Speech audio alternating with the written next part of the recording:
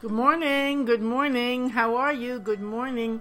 Here I am back again, Dr. Brenda Shoshana, for another episode of Zen Wisdom for Your Everyday Life. This morning, cool and windy. Yesterday, hot and sunny. Everyday life, moving, changing, living. Living. To live means to change, to move, to be alive. And this episode today has a wonderful title which comes from the teachings, and it says, Dwelling as Change Brings Peace. Now that's quite a fascinating, actually, very simple, but a very fascinating contradiction in a sense. Because what we don't want to deal with, of course, is change. And even the Buddha said one of the great pains that we have to suffer is the pain of alternation. 1 minute hot, 1 minute cold. 1 minute she loves me, 1 minute she doesn't. 1 minute we're happy, 1 minute we're sad. Constant change. And in fact, our lives, our everyday lives, can also be called samsara, which means life and death. Good and bad, alternation, back and forth, constant change, and this itself really seems to disrupt our peace, or what we think of as our peace. We think, well, if everything stays the same and I can control things and I know what's coming and I know what to expect and I can plan for it, well then I'll be okay, and everything will be okay. I'll be able to handle things. I'll have done my job. I'll have done what's right. These are all the kinds of thoughts that we have regarding change and regarding a feeling of peace.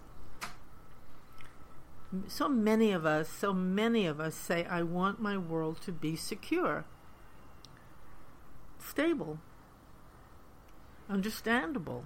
Now, of course, we all want that, and on the one hand, that's a perfectly reasonable request or desire. It's reasonable, of course.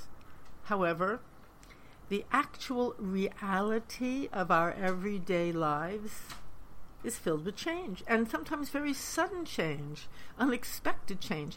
When an unexpected change happens, when it's pleasant, we call it, oh, that's a surprise. I'm surprised. When an unexpected change takes place and it's not so pleasant, we'll say, oh, this is a tragedy. This is terrifying. This is an earthquake. And we become very agitated and worried and confused and concerned depending upon what this change is. And that is how we function psychologically. So it's very important, it's very interesting and very meaningful to connect the Zen teachings and our psychological lives and our everyday lives and who we seem to be. I love to say it that way, who we seem to be and who we are on one level of our being, of course. So when the change comes, different people, of course, have different reactions to this change. Some hold on even harder. They cling, they grasp. Attachment starts. Others just try to stop the change from happening. They jump right in, they interfere, they focus on these circumstances, and they do everything that they can to stop that from taking place. These individuals insist upon trying to control whatever is going on. Now, the need to control is part of the fear of change, and it seems to be built into all of us. It's there, it's functioning, and we have to look at it and know it and be aware of it, because that craving to control is one of the strongest causes for losing our peace, and also for making decisions that aren't correct, or taking actions in the moment that we might regret. Well, let's talk more about how others react to change. Others could feel crushed or very saddened by change, which they consider to be loss. That's very interesting. So many say, oh, I've had a terrible loss. And yes, we do experience change as loss, especially if we've lost someone we love, or a job, or a physical ability, or something very precious to us. There's a grieving. There's a sorrow. Unfortunately, in some cases, some people feel that I just can't go on, or I won't go on. This is just too much. Others feel that they have failed somehow, that it's their fault that this has happened, that they didn't do what was needed, that they have somehow missed the boat. Isn't that interesting? It's their fault. When high tide comes, it comes. When low tide comes, it comes. But we feel somehow that we're in control of these tides, or if we do something, we will stop them. Of course, this kind of idea is filled with the mistaken notion that we are in control of the universe. That's a strong feeling we all have. I'm in control of the universe, or at least I'm in control of my universe, my world. Really? We also think we're in control of other people and how things go. This is a strong illusion we live with, which indeed brings a great deal of sorrow and a great deal of failure and feelings of loss. I'm in control. Inevitably and naturally, suffering must accompany us when we take that point of view. Very interesting.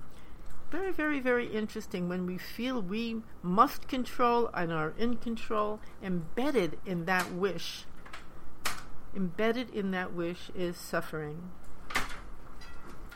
The noise, by the way, you hear in the background are winds blowing through the window right now. We're having a windy day, and on the one hand, oh, how beautiful, fresh air.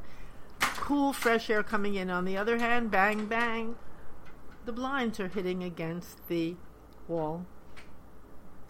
The beauty of it, a little noise coming with it, everything. It's a package. It's a package.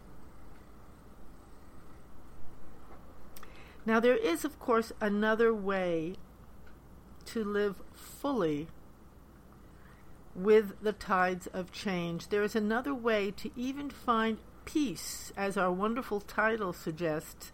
Dwelling as change brings peace. What does that really mean? Because it's a very intriguing and beautiful instruction. This is really talking about simply allowing high tide to be high tide and allowing low tide to be low tide. That sounds so simple, but somehow it's not. It's talking about really a way to surf the tides of change. Like, let's use the image that we're in the ocean and high tide, big waves come, low waves come. How do we surf the tides of change? How do we not get knocked over by those big high waves? And how do we adjust to the low waves? How do we allow the ocean to be completely as it is? You know, in order to be a good swimmer or a good surfer or to be a good sailor, we have to really accept the ocean. In fact, we have to become one with the ocean. We have to really harmonize with the waves, to know what's coming, to feel them, and then the adjustments that need to be made happen naturally.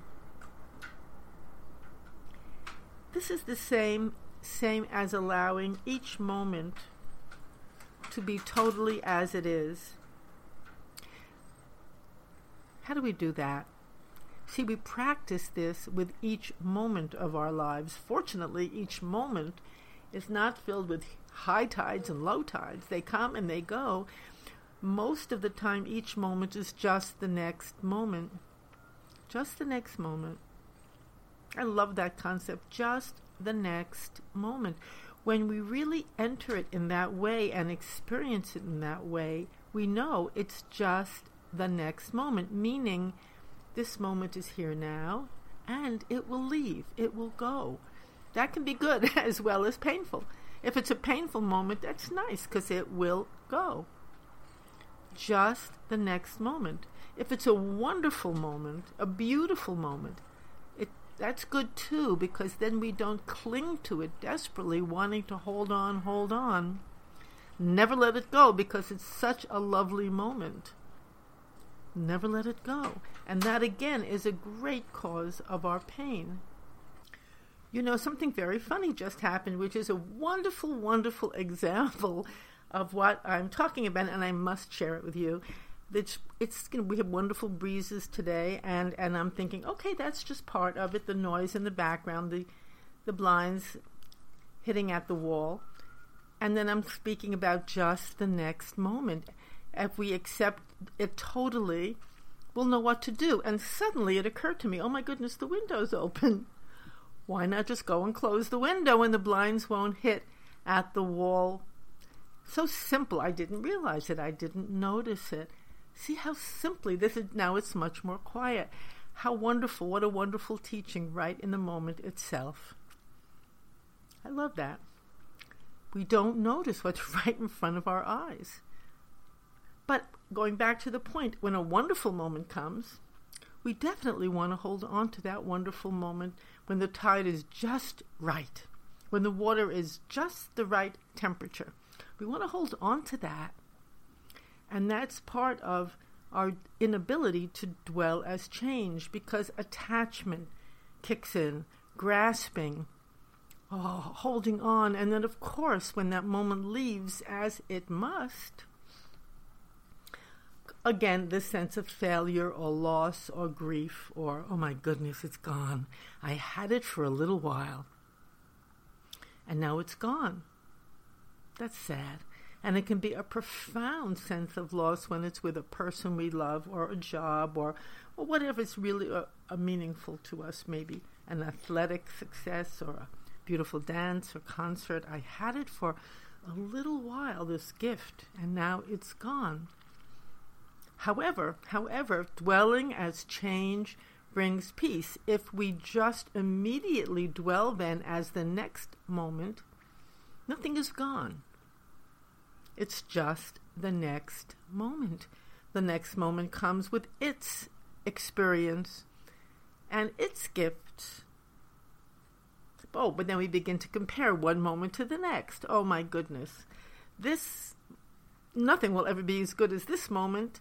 This moment isn't as good as the one before, or who knows what kind of moment is coming next. And that's what we do to disrupt and to destroy our own peace. And we compare and contrast one moment to the next. We demand that we find another moment that was just as delicious or just as beautiful or just as good as the one we once had. That destroys our peace. That is not dwelling as change. Such a beautiful point, such an important point. Dwelling as change means really, really entering and accepting and being the next moment fully. Not clinging to the one before, not anticipating or dreading the one to come, just fully occupying this moment. You know, occupy, we say occupy this, occupy that, occupy the moment fully. When we're not comparing, when we're not longing for a certain kind of moment, when we're not dreading another kind of moment, there is complete peace. We're here. We're experiencing this. And you know, we don't experience this because we're so upset that we lost that. So sometimes for many, many moments, we're just immersed in grief or in regret or in sadness, rather than really experiencing what's next. Could be something very beautiful that we're not even expecting. The best medicine is to be fully in the next moment. We're talking about letting go, in a sense. That's a very profound and wide-ranging subject, and we can approach it from many directions and in many ways. Letting go doesn't mean, oh, I'm never going to remember this wonderful person or this wonderful experience. I'm just throwing it away. It doesn't mean that at all. Each moment must and will always live within you. It's part of you. It can't be otherwise. There it is. It's contributed to your life. It's given you hope. It's given you joy, or it's given you pain. That's okay, too, to learn from. You don't have to dwell on it consciously and cling to it and demand that it come back again so you can work it through. Oh, I want this moment back so I can work it through, and it can turn out differently. We have that going on as well. Want it to turn out differently. Well, it turned out as it did, but the next moment is here. Another opportunity. What a wonderful way to learn to live, surfing the tides of change. In fact, I'm giving a wonderful course on this very process itself. So let's continue here. Just we're almost out of time, but I want to continue a little longer. I want to say, when we allow each moment to be as it is, when we allow perhaps someone to love us one moment and withdraw their love the next, okay, that's just 2 moments. Who knows what's going to happen in the next moment? As we do this, it becomes very easy for us to see that nothing that happens, none of these moments are actually personal. They're not reflecting on us, on who we are, on what our value is. That's such an important point, such a beautiful point. We think if somebody's cold or withdraws their love at one moment, well, they don't love me anymore, I'm not worthwhile, I'm not lovable. That's all nonsense. It's all stuff we add on. It's just their next moment. And it's your next moment too, because you're experiencing something along with them. But what happens in their moment or in your moment, it doesn't reflect on who you are and the value in life that you have. If you're sailing in an ocean on a turbulent sea, is it your fault if a large wave comes rolling over the boat? Is it your personal success if the waves soften and help you move along gently? Let the universe be what it is, and let all of those in it be as they are. You will be really stable when you do that. Demanding stability by expecting only easy sailing causes suffering. So forget about suffering. Let go of your suffering, enough suffering. Instead, jump into the river and please enjoy the ride. So now I always love to give a few little exercises. As you know, I think this particular talk is filled with them. See every moment as just the next moment. And implicit in that is that there's another moment coming along. Don't compare one moment to the next. Take a look at how you create or demand what you think of as stability and peace in your life. And please join us in the next podcast and in more that's coming to learn how to surf the tides of change. So the website for this podcast and for many others on it that you could go to is www.zenwisdomtoday.com.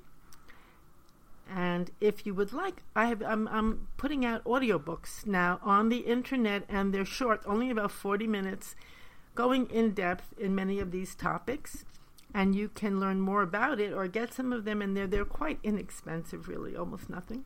You can get them on www.bestselfbooks.com if you'd like to look and see a little more. So I really, really thank you again today, as I do each week, for joining and for listening. And thank you for your wonderful, wonderful, as I say, your emails. Keep them coming. I love hearing from you. You can reach me at topspeaker@yahoo.com. I always answer, and I enjoy any conversation or questions that this podcast brings along. Thank you again for listening, and have a really, really beautiful day as you surf the moments. Precious. Each one of them is so precious.